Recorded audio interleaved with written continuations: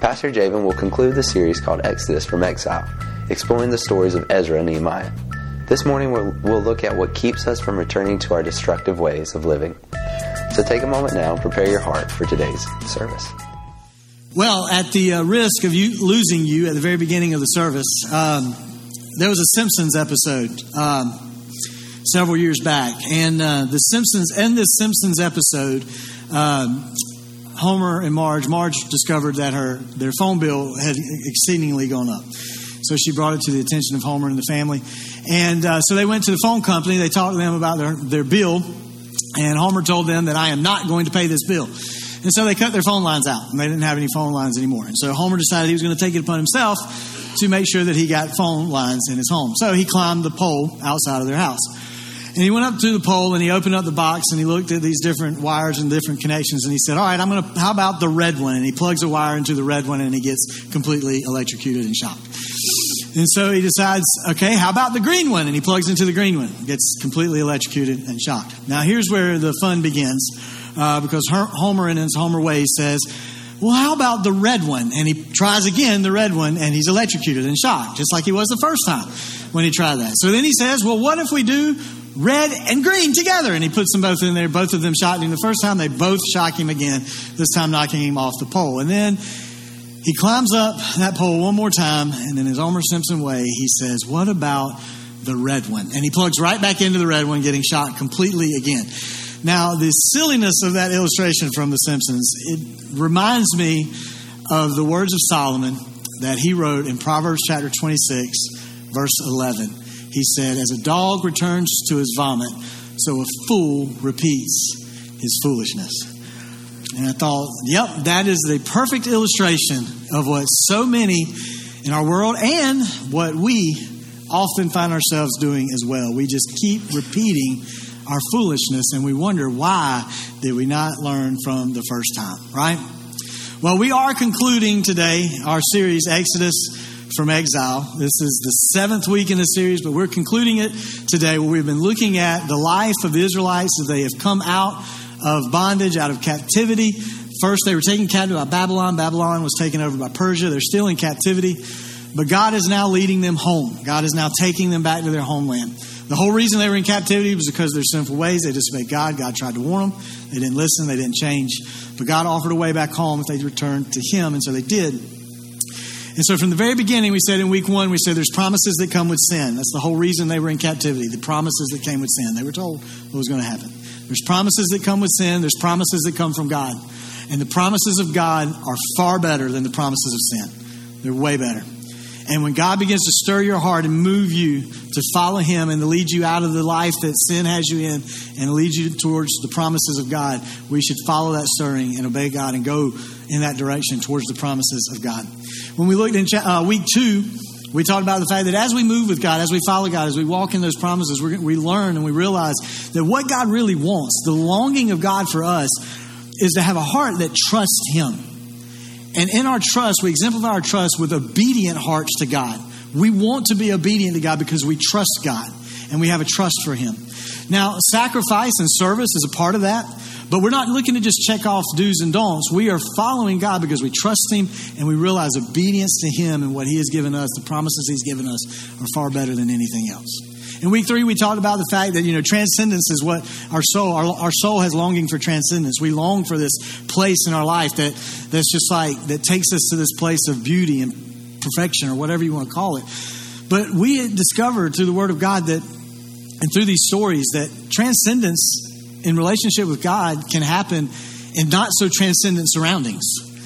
The people of God in Ezra and in Nehemiah, they experienced transcendence in their relationship with God, even though the circumstances and the situations around them were not so great. And we said it starts by having a heart that is constantly repentant and constantly in worship towards God. In week 4, we looked at the fact that even in a life with God, we are not free from opposition. We're going to face opposition because we have a spiritual enemy that's constantly trying to come against us, constantly want to attack us. So what we need to do is we just need to keep praying, keep working for Him, keep following Him, and keep defending our hope in Him. And we do that with love. We do it with humility. And we believe every second that Jesus has conquered everything. And everything is in His hands and taken care of.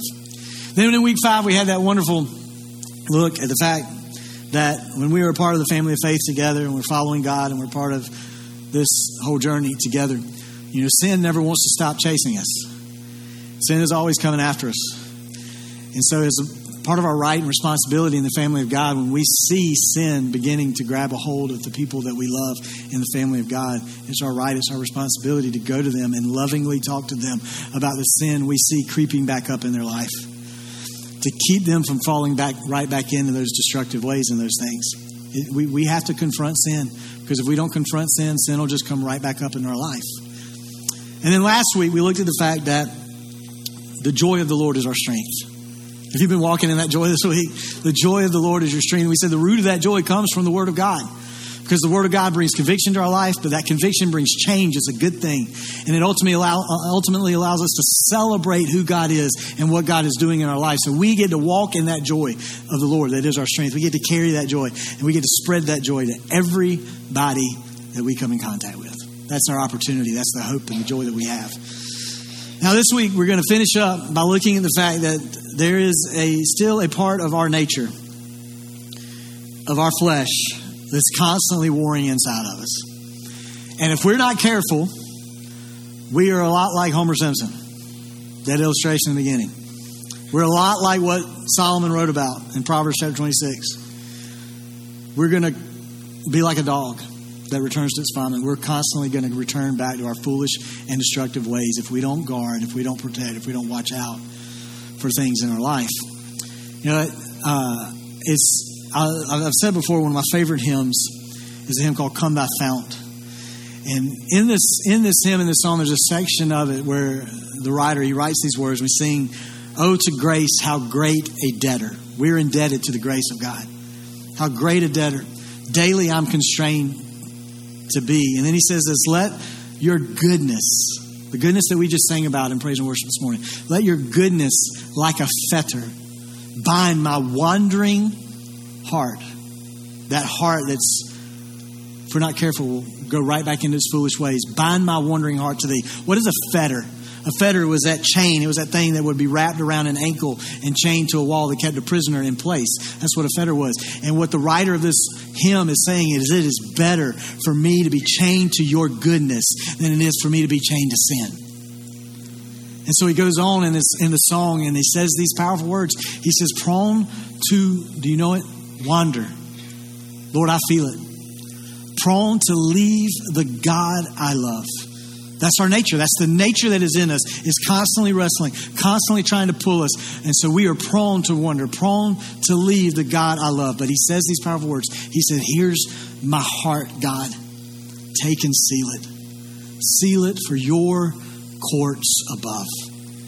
And that needs to be our prayer. And so my desire today, as we close out this series, as we see how powerful it is and how important it is for us to constantly place our heart to God. Because what the people in Zerubbabel's day that we saw from the very beginning, from Ezra, from Nehemiah, and everything they're facing, what they needed was not just a change in behavior. What they needed was a new heart. It was a heart transplant. It was a change of heart. And that's what they needed. And so we need to understand how powerful and how important it is to give our heart and to say, God, take my heart. Seal it in your grace and in your mercy, and let me follow you. So as we move into this closing, we're going to move into Nehemiah chapter 13 today. As we move into this, we're going to see that things are going okay since the renewal that we looked about last week when Ezra stood up and he read the Word of God and everybody was convicted by the Word of God, and they went away, though not staying in their grief but rejoicing in the change that was taking place in their life. Things had been going pretty good, and Nehemiah had gone back to work with King Artaxerxes. And we don't know exactly why Nehemiah went back. It could be that he was called by Artaxerxes. All right, I need you to come back. It could be that the whole reason he left his place as a cupbearer with the king was for the purpose of going and rebuilding the wall. That was what his burden was. So he had finished that purpose, and so now he was going back to serve his place and his position with the king. And so he was there. We don't know how long he was there. Scripture doesn't tell us. Scholars believe it could have been anywhere from 2 to 7 years that he was there. But Nehemiah returns and comes back to his homeland. because he begins to get word that the leadership that he had given things over to are basically letting everything go to pot at this point. And so he comes back. And so that's where we're going to be, Nehemiah chapter 13. If you have a Bibles, you can go there, Nehemiah chapter 13, verse 1. That's where we're going to start. He says these words. Now, he's kind of a flashback here. He's reminding us of what took place when they, like we talked about last week, they opened the Word of God and they read the Word of God. And so he's reminding us of some of the words that they read and what took place at that time.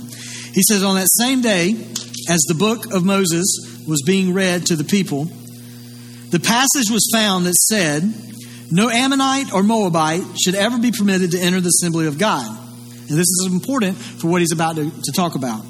He said, for they had not provided the Israelites with food and water in the wilderness. Instead, they hired Balaam to curse them, though our God turned the curse into a blessing. Now, we actually looked at that and referenced that in our Christmas series at the end of last year.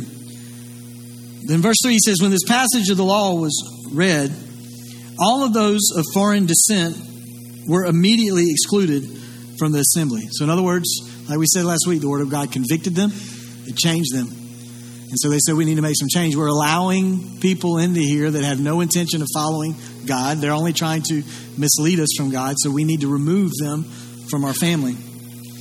So in verse 4 it says, before this had happened, Eliashib, the priest, who had been appointed as supervisor of the storerooms of the temple of our God, and who was also a relative of Tobiah, had converted a large storage room and placed it at Tobiah's disposal. The room had previously been used for storing the grain offerings, the frankincense, various articles for the temple, and the tithes of grain, new wine, and olive oil, which were prescribed for the Levites, the singers, and the gatekeepers, as well as the offerings for the priest. So everything that was needed in regards to the offerings and the sacrifices that were made were kept in that room. But Eliashib pulled them out and made room for Tobiah. And then Nehemiah said, I was not in Jerusalem at that time, for I had returned to King Artaxerxes of Babylon in the 32nd year of his reign, though I later asked his permission to return to my homeland, is what he's saying. When I arrived back in Jerusalem, I learned from about Eliashib's evil deed in providing Tobiah with a room in the courtyards of the temple of God. I became very upset, and I threw all of Tobiah's belongings out of the room. Then I demanded that the rooms be purified and brought back the articles for God's temple, the grain offerings, and the frankincense. All right, we're going to pause here. We're going to stop here because I want us to see a couple of things. Now, if you remember, when we talked about opposition a few weeks back, when Nehemiah and the people were facing opposition, they were facing opposition from a guy by the name of Sanballat. And Sanballat's buddy that was with him was a guy by the name of Tobiah. You remember that? So Tobiah had been a part of the opposition that Nehemiah and the leaders had been facing from the very beginning about rebuilding the wall. Tobiah had been against what God had led them to do. Tobiah also had even hired a false prophet to come to Nehemiah and try to manipulate Nehemiah with fear, making him think that if you keep rebuilding this wall, someone's going to come and they're going to murder you. They're going to kill you. But Nehemiah knew he was manipulative. That's why he was reminding of that passage from where they tried to get Balaam to come and pronounce a curse, but God turned it into a blessing. And all this time, Tobiah had been against the works of God. But now, Tobiah, who had been against the works of God, had been given a room in the temple of God. Eliashib, a priest, who was given the opportunity to be a caretaker of that temple, the place where the people of God come to be comforted. They come to be encouraged. The people of God come to be confronted. The people of God come to be sent out for God. Tobiah was given a room to stay in. And not only that, everything that was used in sacrifices and offerings for God was taken out to make room for Tobiah. The temple of God, the place where we were called to worship God, the place where the people were called to worship God, and everything that was involved in the aspects of worshiping God were removed to make room for a man who was against the works of God. The temple of God became contaminated. And so the temple of God began to be misused. And here's what we need to be on guard on in our life. One of the things that we get from this that we need to watch out for Because if we're not careful, if we don't watch out for this, it will take us right back into our foolish ways. And that is that we need to be on guard as to who or what we allow to have influence in our life. You know, it sounds like such a simple thing that we know. I know this. When I was a youth pastor, I would tell the teenagers all the time, because it's very important for them to notice. Show me your friends, I'll show you your future. Who you tie yourself with, they're gonna have an important impact on where they lead you and where you go. And so, but we need to know this as adults as well. We need to understand this, because even as adults, we think, oh, I'm okay. It doesn't matter who I'm tied to. When I allow it to have influence in my life, it's okay. They're not going to influence me, but before we realize it, they are. And all throughout the New Testament, we even see warnings about this. Jesus Christ warned about this. But I want to say this too, because this is important. And if you look at Tobiah and Eliashib, Eliashib did this for Tobiah because they were related to one another. We need to understand that this is difficult, but we need to understand this. Our relational connections cannot carry greater weight and importance in our life than our spiritual connection with God. And that's hard. There was even one time where Jesus was told, your mother and your brothers are out here. And he said, who are my mother and my brothers? It's not that he was denying who his mom and his brothers were. He loved them. But the Gospels also tell us that his brothers didn't believe he was the Messiah. Didn't believe that he was the Son of God. So Jesus, even himself, there were times in his life where he was careful. There was times in his life when his teachings, he had the people surrounding him on the hillside. In Matthew chapter 7, we read this, and he starts talking to them about guarding yourself and guarding who you allow to speak into your life. He says, be aware of false prophets and those who disguise themselves as harmless sheep, because what they actually are vicious wolves. You have to be careful. You have to guard against it. He says, and the way that you realize, the way that you start looking is you start inspecting the fruit of their life. What are they producing? What's the fruit of their life producing? Their actions identify who they are. You identify people by their actions. So he's saying you need to watch out for that. The apostles had to address this all throughout the early church and the birth of the early church. There was one time when Paul was in Thessalonica and he was telling the truth of God's word, and he was telling the truth about who Jesus was, and that he was who the prophets spoke about and who the prophets led up to. And he was telling them they need to understand this, but there were Jews who, same group of people who had Jesus killed, heard that Paul was out there teaching this to the others, and they didn't want this truth to be spread. So they went and they ran them out of Thessalonica, and it ran them into a town called Berea. You can read about this in Acts chapter 17. Luke writes about it in the book of Acts. And so they go into Berea and they begin to tell the Bereans this truth. And they begin to describe to the Bereans who Jesus was. And I want us to see the words that Luke wrote that describes what's happening while Paul and the others are teaching these guys. Listen to the heart of these guys. Acts chapter 17, verse 11 says, the people of Berea were more open-minded than those in Thessalonica, and they listened eagerly to Paul's message. So they were listening eagerly. And then look at what it says they did. They searched the scriptures day after day to see if Paul and Silas were teaching the truth. So they listened eagerly. And you're thinking, well, why do they need to search the scriptures to know if Paul and Silas were telling the truth? Did Paul and Silas lie? The Bereans didn't know Paul and Silas. Like we read and study and know who Paul and Silas is. These are new people, and they're telling them this new truth. And so they go and they begin to research from the prophets what the prophets said about a Messiah. And everything that happened in the nation of Israel leading, they're researching it. And then they realize, wait a minute, they were telling the truth.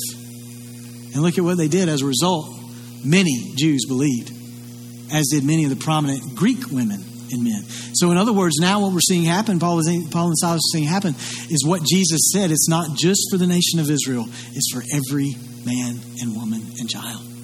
It's for the whole world. So the gospel is now changing lives. But they inspected what they were hearing through the word of God. We need to do that every day. We need to inspect what we hear and are being told as truth. We need to inspect it with the word of God and see, is it really true? Does it line Paul would write back to Thessalonica, and he would write back a couple of letters. And in his first letter, as he's nearing the end of his letter in 1 Thessalonians chapter 5, verse 20, he makes these couple of statements. He says, don't scoff at prophecies. In other words, if people are speaking things to you from God, don't scoff at them, but instead do this. Test everything that's said. So don't just write them off, but you need to test them. And then he says you need to hold on to what's good and stay away from every kind of evil. In other words, if it lines up with the Word of God after you've tested it, hold on to it because it's good. But if it doesn't, it's evil. Don't follow it. But he's reminding them you need to test it. Paul would write back to the church of Galatia, and he had found out, that some things are happening in the church of Galatia, that they're starting to fall back into these legalistic ways that Jesus Christ had freed them from. And so he writes back to them, and I want us to see a statement that he makes, a question that he asks. It's in Galatians chapter 5, verse 7. He says, you are running the race so well. Look at how he starts this sentence. Look what he says, who? Not what. He says, who? Who has held you back from following the truth?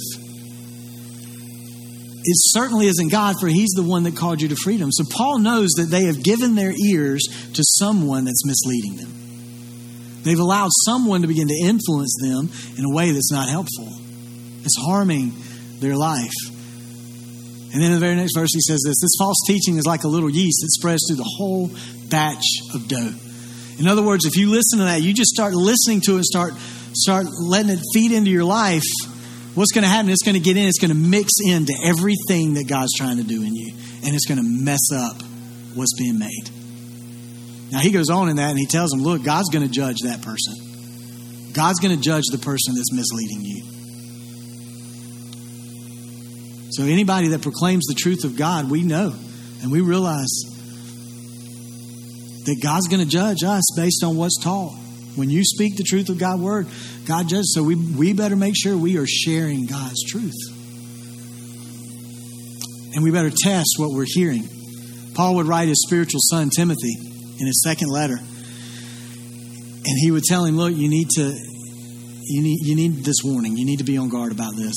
And it's a warning that we need to listen to today as well. 2 Timothy chapter 4, verse 1 is where we see it. He said, I urge you, Timothy, in the presence of God and Jesus Christ, who will someday come and judge the living and the dead when he comes to set up his kingdom. Look at what he tells him to do. He tells him to preach the word of God. Nothing else. Just preach God's word. Preach what God has done from the very beginning and what God has done through Jesus Christ. Preach his word. He says, be prepared whether time is favorable or not. He says, patiently correct, rebuke, encourage your people with good teaching. And then listen what he says is going to happen. For a time is coming when people will no longer listen to sound and wholesome teaching. They're going to be swayed. They're going to be misled. They're going to let twisted truth sound like truth. He says they'll follow their own desires. And they'll look for teachers who will what? Tell them whatever their itching ears want to hear. And we are seeing that more and more in the church world today, unfortunately. Where people are just grabbing onto things that sound right and feel right rather than searching the Word of God and knowing, is it right? And it's tickling their ears because it sounds good and then they're following that. But what happens when you follow that? Paul tells Timothy, he says, you're going to reject the truth and you're going to chase after myths. So you think you're chasing after truth and these people are twisting truth and they're misleading people and they're taking them away from truth and they're taken right into a myth. Because if it's not of Christ and it's not according to his word, it's not the truth. Over and over, Paul would tell us in his letters, he says, you are the temple of the living God. You're the temple of the Holy Spirit. So that is why we have to be on guard as to who or what we are giving residence to in our temple. Because if we're not careful, we'll be giving residence to something or someone in our temple that is going to cause us to misuse our temple. And we're going to fall right back into our foolish and destructive ways. So we have to be on guard on that. So let's jump to Nehemiah chapter 13, verse 15. Let's look at one more thing that we need to be on guard of. Nehemiah said, in those days I saw men of Judah treading out their wine presses on the Sabbath. They were also bringing in grain, loading it on donkeys, and bringing their wine, grapes, figs, and all sorts of produce to Jerusalem to sell on the Sabbath. So I rebuked them for selling their produce on that day. Some men from Tyre who lived in Jerusalem were bringing in fish and all kinds of merchandise. They were selling it on the Sabbath to the people of Judah and in Jerusalem at that. So I confronted the nobles of Judah. I said, why are you profaning the Sabbath in this evil way? Wasn't it just this sort of thing that your ancestors did that caused our God to bring all the trouble upon us and our city? Now you're bringing even more wrath upon Israel for permitting the Sabbath to be desecrated in this way. Now, the Sabbath was something that was given to the people by God because it was given with wisdom and care and love for God's people.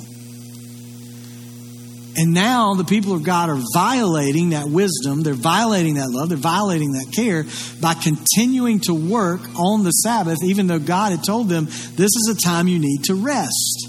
But basically what the people were saying was, well, we know better than you, God. Because if we work on the Sabbath, we're going to get to make more. We're going to make more for ourselves, we're going to make more for the people, and you know, we're just going to make more, produce more. But God's saying, if you don't rest, you're going to destroy yourself. If you don't let the land rest, the land can't restore the nutrients that it needs to produce what you want it to produce. And that's why God had created these times of rest and these times of Sabbath and put them in place. And this is what Nehemiah was reminding them. He's like, look, guys, this is exactly what got us into captivity in the first place by Babylon. We were continuing to work on the Sabbath and not letting the land rest. We weren't resting, and we were acting like we knew better than God. And we wouldn't listen to Him warn us to turn away from our sin. And so we got put into captivity. Because we thought we could do more for ourselves, making a name for ourselves. But the origin of the Sabbath, it comes from the creation when God created everything, and after He realized it was all good, He rested on the seventh day to give a principle and to give a pattern, to establish something, saying this is what you need to do because you need to do this for your life. And so God gave this to the Israelites, and it wasn't just a day of physical rest, it was a day of complete cessation of work and laboring. But now everything that's in the Old Testament, everything we see in the birth of the nation of Israel and on through until Jesus Christ, it was all leading up to Jesus. So even the Sabbath points to Jesus Christ. The Old Testament laws, once they began to be established, it was a whole list of laws that the Israelites had to labor in, to constantly labor in and do, to keep up with having some acceptance in God. There were ceremonial laws, there were temple laws, there were civil laws, and all these 600 and some laws that they had to follow, it was hard for them to follow. So God gave them an array of sacrifices and offerings that they were to do to allow them to have forgiveness from God and restore relationship with God. But those sacrifices and those offerings were all pointing to the ultimate sacrifice that would come through Jesus Christ. And as the author of Hebrews says, he made this statement. He said that after Jesus had offered one sacrifices for the sins of all men forever, He sat down at the right hand of God. And the author of Hebrews tells us that as He sat down in a new rest that was given to the people. And there's a new rest that is available for the people of God, that can be found in the people of God. Jesus rested from performing the ultimate sacrifice. And because of what He did, we no longer have to labor in our life in keeping in this these different things in order to justify ourselves before God. We just need to rest in what Jesus has already done for us and then reflect Him through that life. So we have to guard ourselves against this tendency to work for what makes us look good, to work towards what makes us, to what we think is producing more for our life. We have to guard against that tendency and instead just rest in and reflect the one who has already done what we need done and who is good. You know, our identity is not found in what we can do. Our identity is not found in what we can make of ourselves, of what we can produce in ourselves. Our identity is in Jesus Christ. Our identity is not found in our ability to clean ourselves up. In fact, probably one of the better things we're at than messing our lives up is the inability to fix our life. We can't fix our life, but what we can do is we can put ourselves in a position to allow God to move in our life and fix the things that need to be fixed. So we rest in Him. Over and over we see Nehemiah saying, God, remember me for the good that I'm doing. Remember me for the good that I'm doing. We live from a different perspective. We don't have to pray and seek God and ask God, remember me for the good that I'm doing. We need to just remember the good that Jesus has already done for us. And reflect that in our lives. And let the good that we do reflect that. It doesn't mean we don't do. It doesn't mean we don't work. It doesn't mean we don't produce. But it means we trust God as we do it. And we follow His wisdom. And we follow His direction. So don't drift towards making yourself look good. Don't drift towards trying to produce something in your own strength and your own self. Rest in the one who is good. And let the good that you do reflect what He's done in you. Because if you don't, then what we'll do is we'll find ourselves falling back into those foolish and destructive ways in our life. One more thing from Nehemiah chapter 13. So in verse 23. Nehemiah says this. It says, about the same time I realized that some of the men of Judah had married women from Ashdod, Ammon, and Moab. Furthermore, half their children spoke the language of Ashdod or of some other people and could not even speak the language of Judah at all. The more you blend your faith, the more you allow your faith to be blended, the more you're going to find yourself speaking the language of this culture and this world than you are speaking the language of God and the Word of God. You have to guard it. And he says, so I confronted them. And I called down curses on them. He said, I beat some of them. I pulled out their hair. We'll talk more about that in a second. He said, I made them swear in the name of God that they would not let their children intermarry with the pagan people of the world, of the land. And then he asked them again, wasn't this exactly what led King Solomon of Israel into sin? It's like Nehemiah saying, guys, isn't it better to learn from other people's mistakes than make them on our own? He says, there was no king from any nation who could compare to him. And God loved him and made him king over all of Israel. But even he was led into sin by the foreign wives. This blended faith that he had brought into his life. He said, how could you even think of committing this sinful deed and acting unfaithfully toward God by marrying foreign women? In other words, like we said a couple of weeks ago, by blending your life of faith in God with a life opposed to God. That's what he's talking about. Why are we blending our faith? See, what happens here in this section of Nehemiah chapter 13, what Nehemiah sees happening, what we see happening, it's what's been happening over and over, and it's what happens in our lives constantly as well. It's a tendency to grow less and less serious about holiness and allow ourselves to blend our faith with the ways of the culture and the world. To forget and to not honor and realize that God has called His people, His church, to be set apart, to be different than, to have a different level of standards to live by and to live up to. So I'm not going to go deep into what we see happening here about the sin, because we talked about that a couple of weeks ago. We talked about it in week 5 about confronting that sin that wants to take us down. But I do want to point out something that's hard for Nehemiah to understand. It's hard to understand in itself.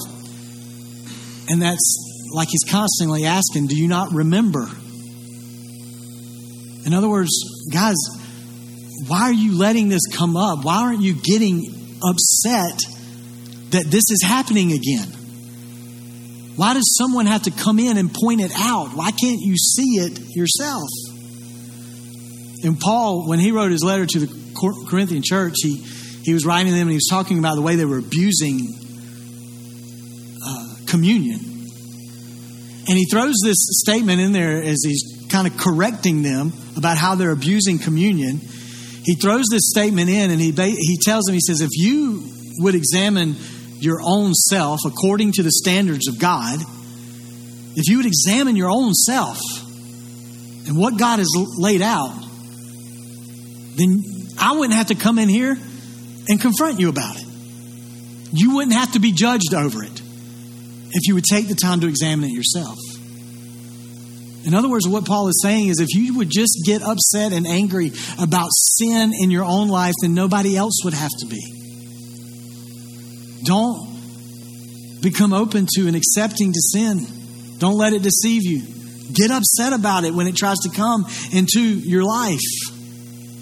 And don't give it room. As you may have noticed, we pointed out, Nehemiah has some angry responses to what they were doing. David had written in Psalm chapter 4, verse 4, he had wrote these words. He said, don't sin by letting anger control you. He says, think about it overnight and remain silent. Nehemiah is frustrated. He's frustrating that this same sin is happening over and over and over and over again. They're not learning from it. They're not changing. And so he just reacts and he responds. And he starts beating some people and pulling hair. Could you imagine if we did that today?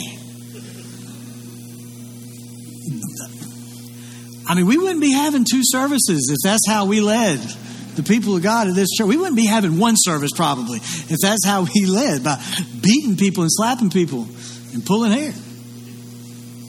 It just doesn't go over the same today, does it? I don't know if it went over then either, but here's the thing. There is a such thing as righteous anger. But we cannot use righteous anger as a guise to sinful anger. You can't react and respond with anger and cover it up with righteous anger. There are things that are meant to be gotten angry over. The psalmist says, you love the Lord your God, you should hate evil. We talked about the Sabbath earlier. Well, there was a moment in Jesus' life where it was the Sabbath. And he was approached by this, he was in the temple and there was a crippled man there. And he started noticing all the Pharisees were watching him. What is he going to do on the Sabbath? Is he going to heal this guy on the Sabbath like he's done other people? Because if he does, guess what? He's working on the Sabbath. That's what they say in their minds. But Jesus is like, you guys have a twisted understanding of the Sabbath. You still don't get it. So in Mark chapter 3, we see this story and this account of what happens. Mark tells us about it. In verse 3, it says that Jesus said to the man with the deformed hand, he said, come and stand in front of everyone. And I love Jesus so much. I love how he handled things. I wish I was as cool as Jesus. And then he turned to his critics, verse 4 says. And he asked them, he says, guys, does the law permit good deeds on the Sabbath, or is it a day for doing evil? In other words, is it okay, guys, to keep working and keep working and keep working just so you can make more money for yourselves on the Sabbath? Or should we use the Sabbath to do something good for somebody else? Should we use the Sabbath to bless somebody? He says, is this a day that we should save life? Or is this a day that we should just keep doing things on the Sabbath that's going to ultimately destroy our life? Which one is it, guys? And then he goes on and he says they wouldn't answer him. I bet they wouldn't. So he looked around at them, how? Angrily. I imagine this is that look. You know, you've been if you're not a parent, you've been a child at one point. This is the look, right? That the parent gives. This is the look, the angry look. Jesus is looking at him. He's giving them the look, right? He was deeply saddened. Why? Because of how hard their heart was. Because Jesus knew the only thing they loved was themselves. They didn't care about anybody else. They only loved themselves. And so he says to the man, he says, hold out your hand. So the man held out his hand and it was restored. Because that's what Jesus came to do. That's what the Sabbath is all about. It was to restore. So that we can produce the way we should. And see, there are things like Jesus was angry and he was upset, and his anger was because he was so sad at how hard their heart was. Sin and evil in this world should cause us to be angry. It should cause us to be upset about what we see it doing to people, to destroying people's lives.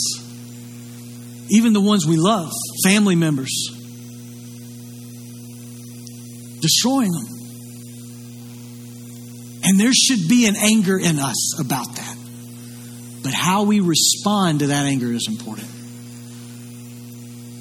We get angry, but we don't respond in anger. James, when he's writing his letter to James, the brother of Jesus, he writes, as you see in chapter 1, he tells them that you need to be slow to be angry. Just like David wrote in Psalm chapter 4, verse 4. Don't be so quick to react in your anger. So be slow to be angry.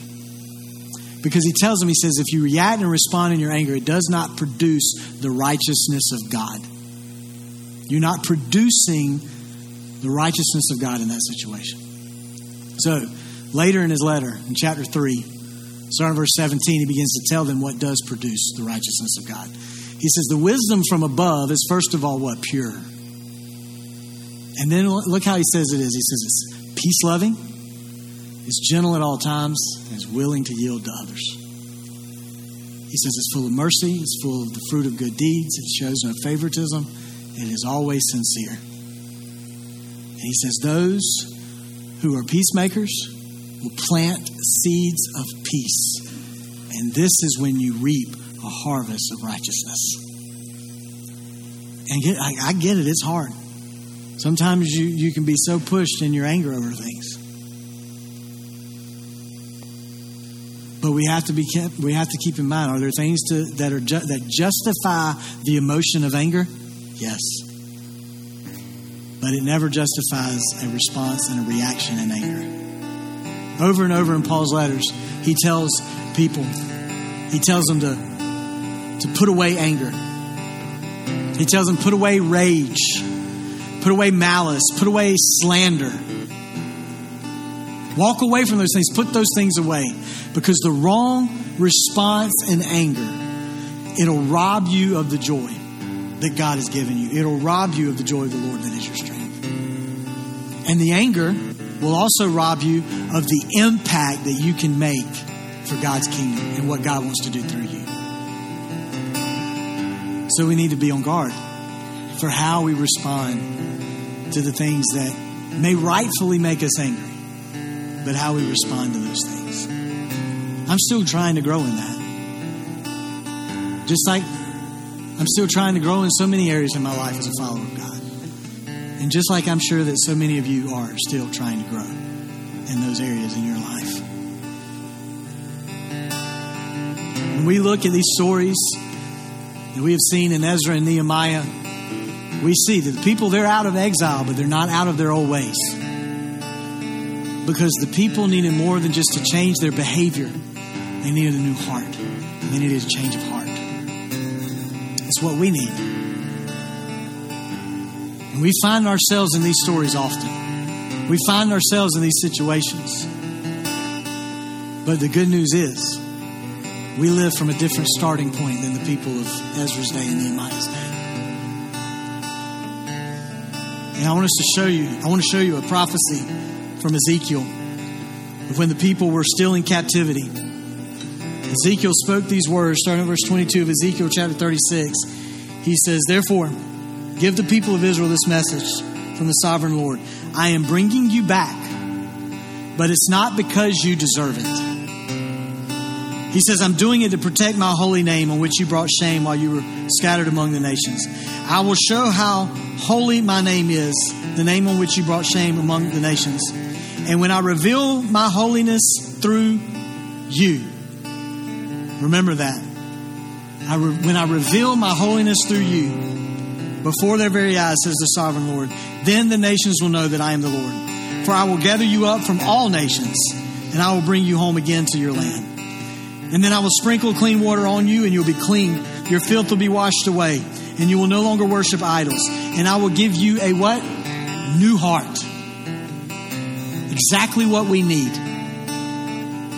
He's not just looking for us to change our behavior. He says, I'm going to give you a new heart with new desires, with new pursuits. And I'll put a new spirit in you. I'll take out your stubborn, stony heart and give you a tender, responsive heart. And I'll put my spirit in you so that you will what? Follow my decrees. Your behavior will change because your heart has changed. And the Spirit of God in you is changing you. And you'll be careful to follow me in obedience. He said, I will reveal my holiness through you. Jesus Christ is the holiness of God that was revealed through the nation of Israel. And we have the opportunity to live from that perspective, from realizing that Jesus Christ has given us a whole new starting point, that we now live from the fact that Jesus Christ gave his life for us. He died on a cross and he was resurrected so that we aren't just forgiven of sin, but we have power over sin in our life. We're going to talk about that more in the coming weeks. And next week, we're going to celebrate that resurrection. That's like we do every week. But we'll be celebrating with the whole world next week and Easter weekend. So I encourage you to bring some people, get somebody here that needs to know about the grace and the goodness of Jesus Christ. And to understand that the life of sin that we allow ourselves to be chained to, it's only going to bring destruction. But we need to allow ourselves to be chained to the goodness of God. And let God take our heart and make it new. To be born again, as Jesus would say. And to be made new in him. And then, just like Jesus promised his disciples, he would send his Holy Spirit to live in us. And to guide us and direct us. He wants to give us a new heart. He wants to give us a new spirit. So that we, even though we might be prone to wander, we won't. Because we'll be bound to him and his goodness. Stand with me this morning. If you need prayer in any way today, we would love for you to reach out to us. You can go to our website, bwccamden.com, go to our contact page. You'll find a link there to request prayer or send us anything that you would like to communicate with us today. Or you can also simply text the word prayer to 803-676-7566. And we will be back in touch with you to find out how we can be in prayer for you. God bless you. We hope that you have a great week.